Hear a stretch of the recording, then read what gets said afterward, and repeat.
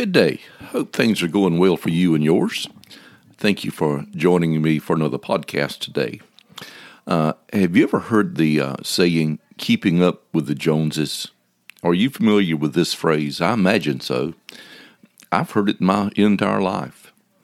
Have you ever wondered who the Joneses are? I know some Joneses, but they all live similar to what I do, and I'm pretty sure it's not about any of them. Do you know that the meaning of this phrase is that the Joneses are more affluent and others are trying to attain their status? Now, as I said, I have some family members who are Joneses. I have friends who are Joneses, and they're all pretty similar to me in their lifestyle, so can't be them that we're thinking about. So where did this saying come from, to keep up with the Joneses? Well, according to Wikipedia, it likely comes from a comic strip by the same name. And this comic strip ran from 1913 through 1940.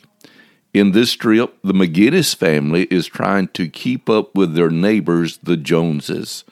And the Joneses have more than the McGinnis family has. Some evidence even exists that this phrase actually predates the comic strip to around 1879, and Mark Twain also alluded to this phrase in 1901. So it's been around our whole lifetime, keeping up with the Joneses. Living in a very materialistic society like America, we often live out this phrase. People want what their neighbors have.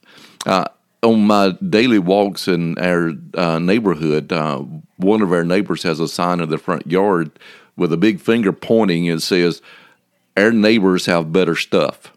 In other words, if you're going to rob anybody, go to our neighbor's house. They have better stuff. So they're not trying to keep up with the Joneses in that regard. They're saying, go see what they have. They've got more. But we're living in a very materialistic society where that we are doing everything we can to keep up with those who do have more.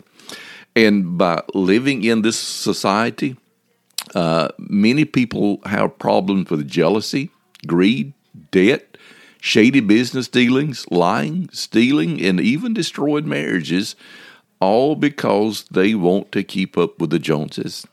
Now, do know that Christians are not exempt from being guilty of this same thing as the lost. Even the believers are tempted to keep up with the Joneses. A bigger house, a better house, a newer car, a better vacation, a more prestigious school for their children, name brand clothing, and the list just goes on and on and on that we see other people having, and we want it also. And so then we begin this vicious cycle of trying to keep up with the Joneses, which usually means going in debt more and more and more, which then leads to family problems, which then often leads to even divorce. So how do we stop this?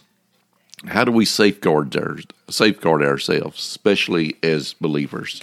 Well, I think it's very important, as always, that we look in Scripture and let Scripture speak to us. In Hebrews 13:5-6 says, "Let your conduct be without covetousness. Be content with such things as you have, for he himself has said, I will never leave you nor forsake you.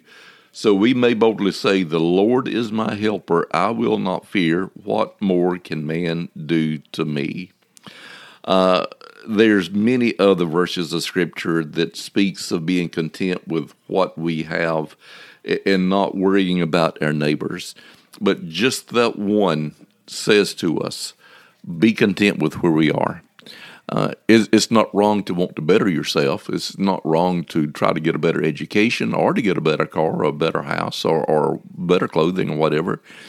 It's just that we shouldn't covet that to the extent that we do everything we can to keep up with the Joneses. So I trust today that wherever you are in life, whatever you have money-wise, whatever you have possession-wise, I trust that God will give you that feeling of contentment so that you don't have to go out and try to compete with someone else and keep up with them. May God bless you with a great day.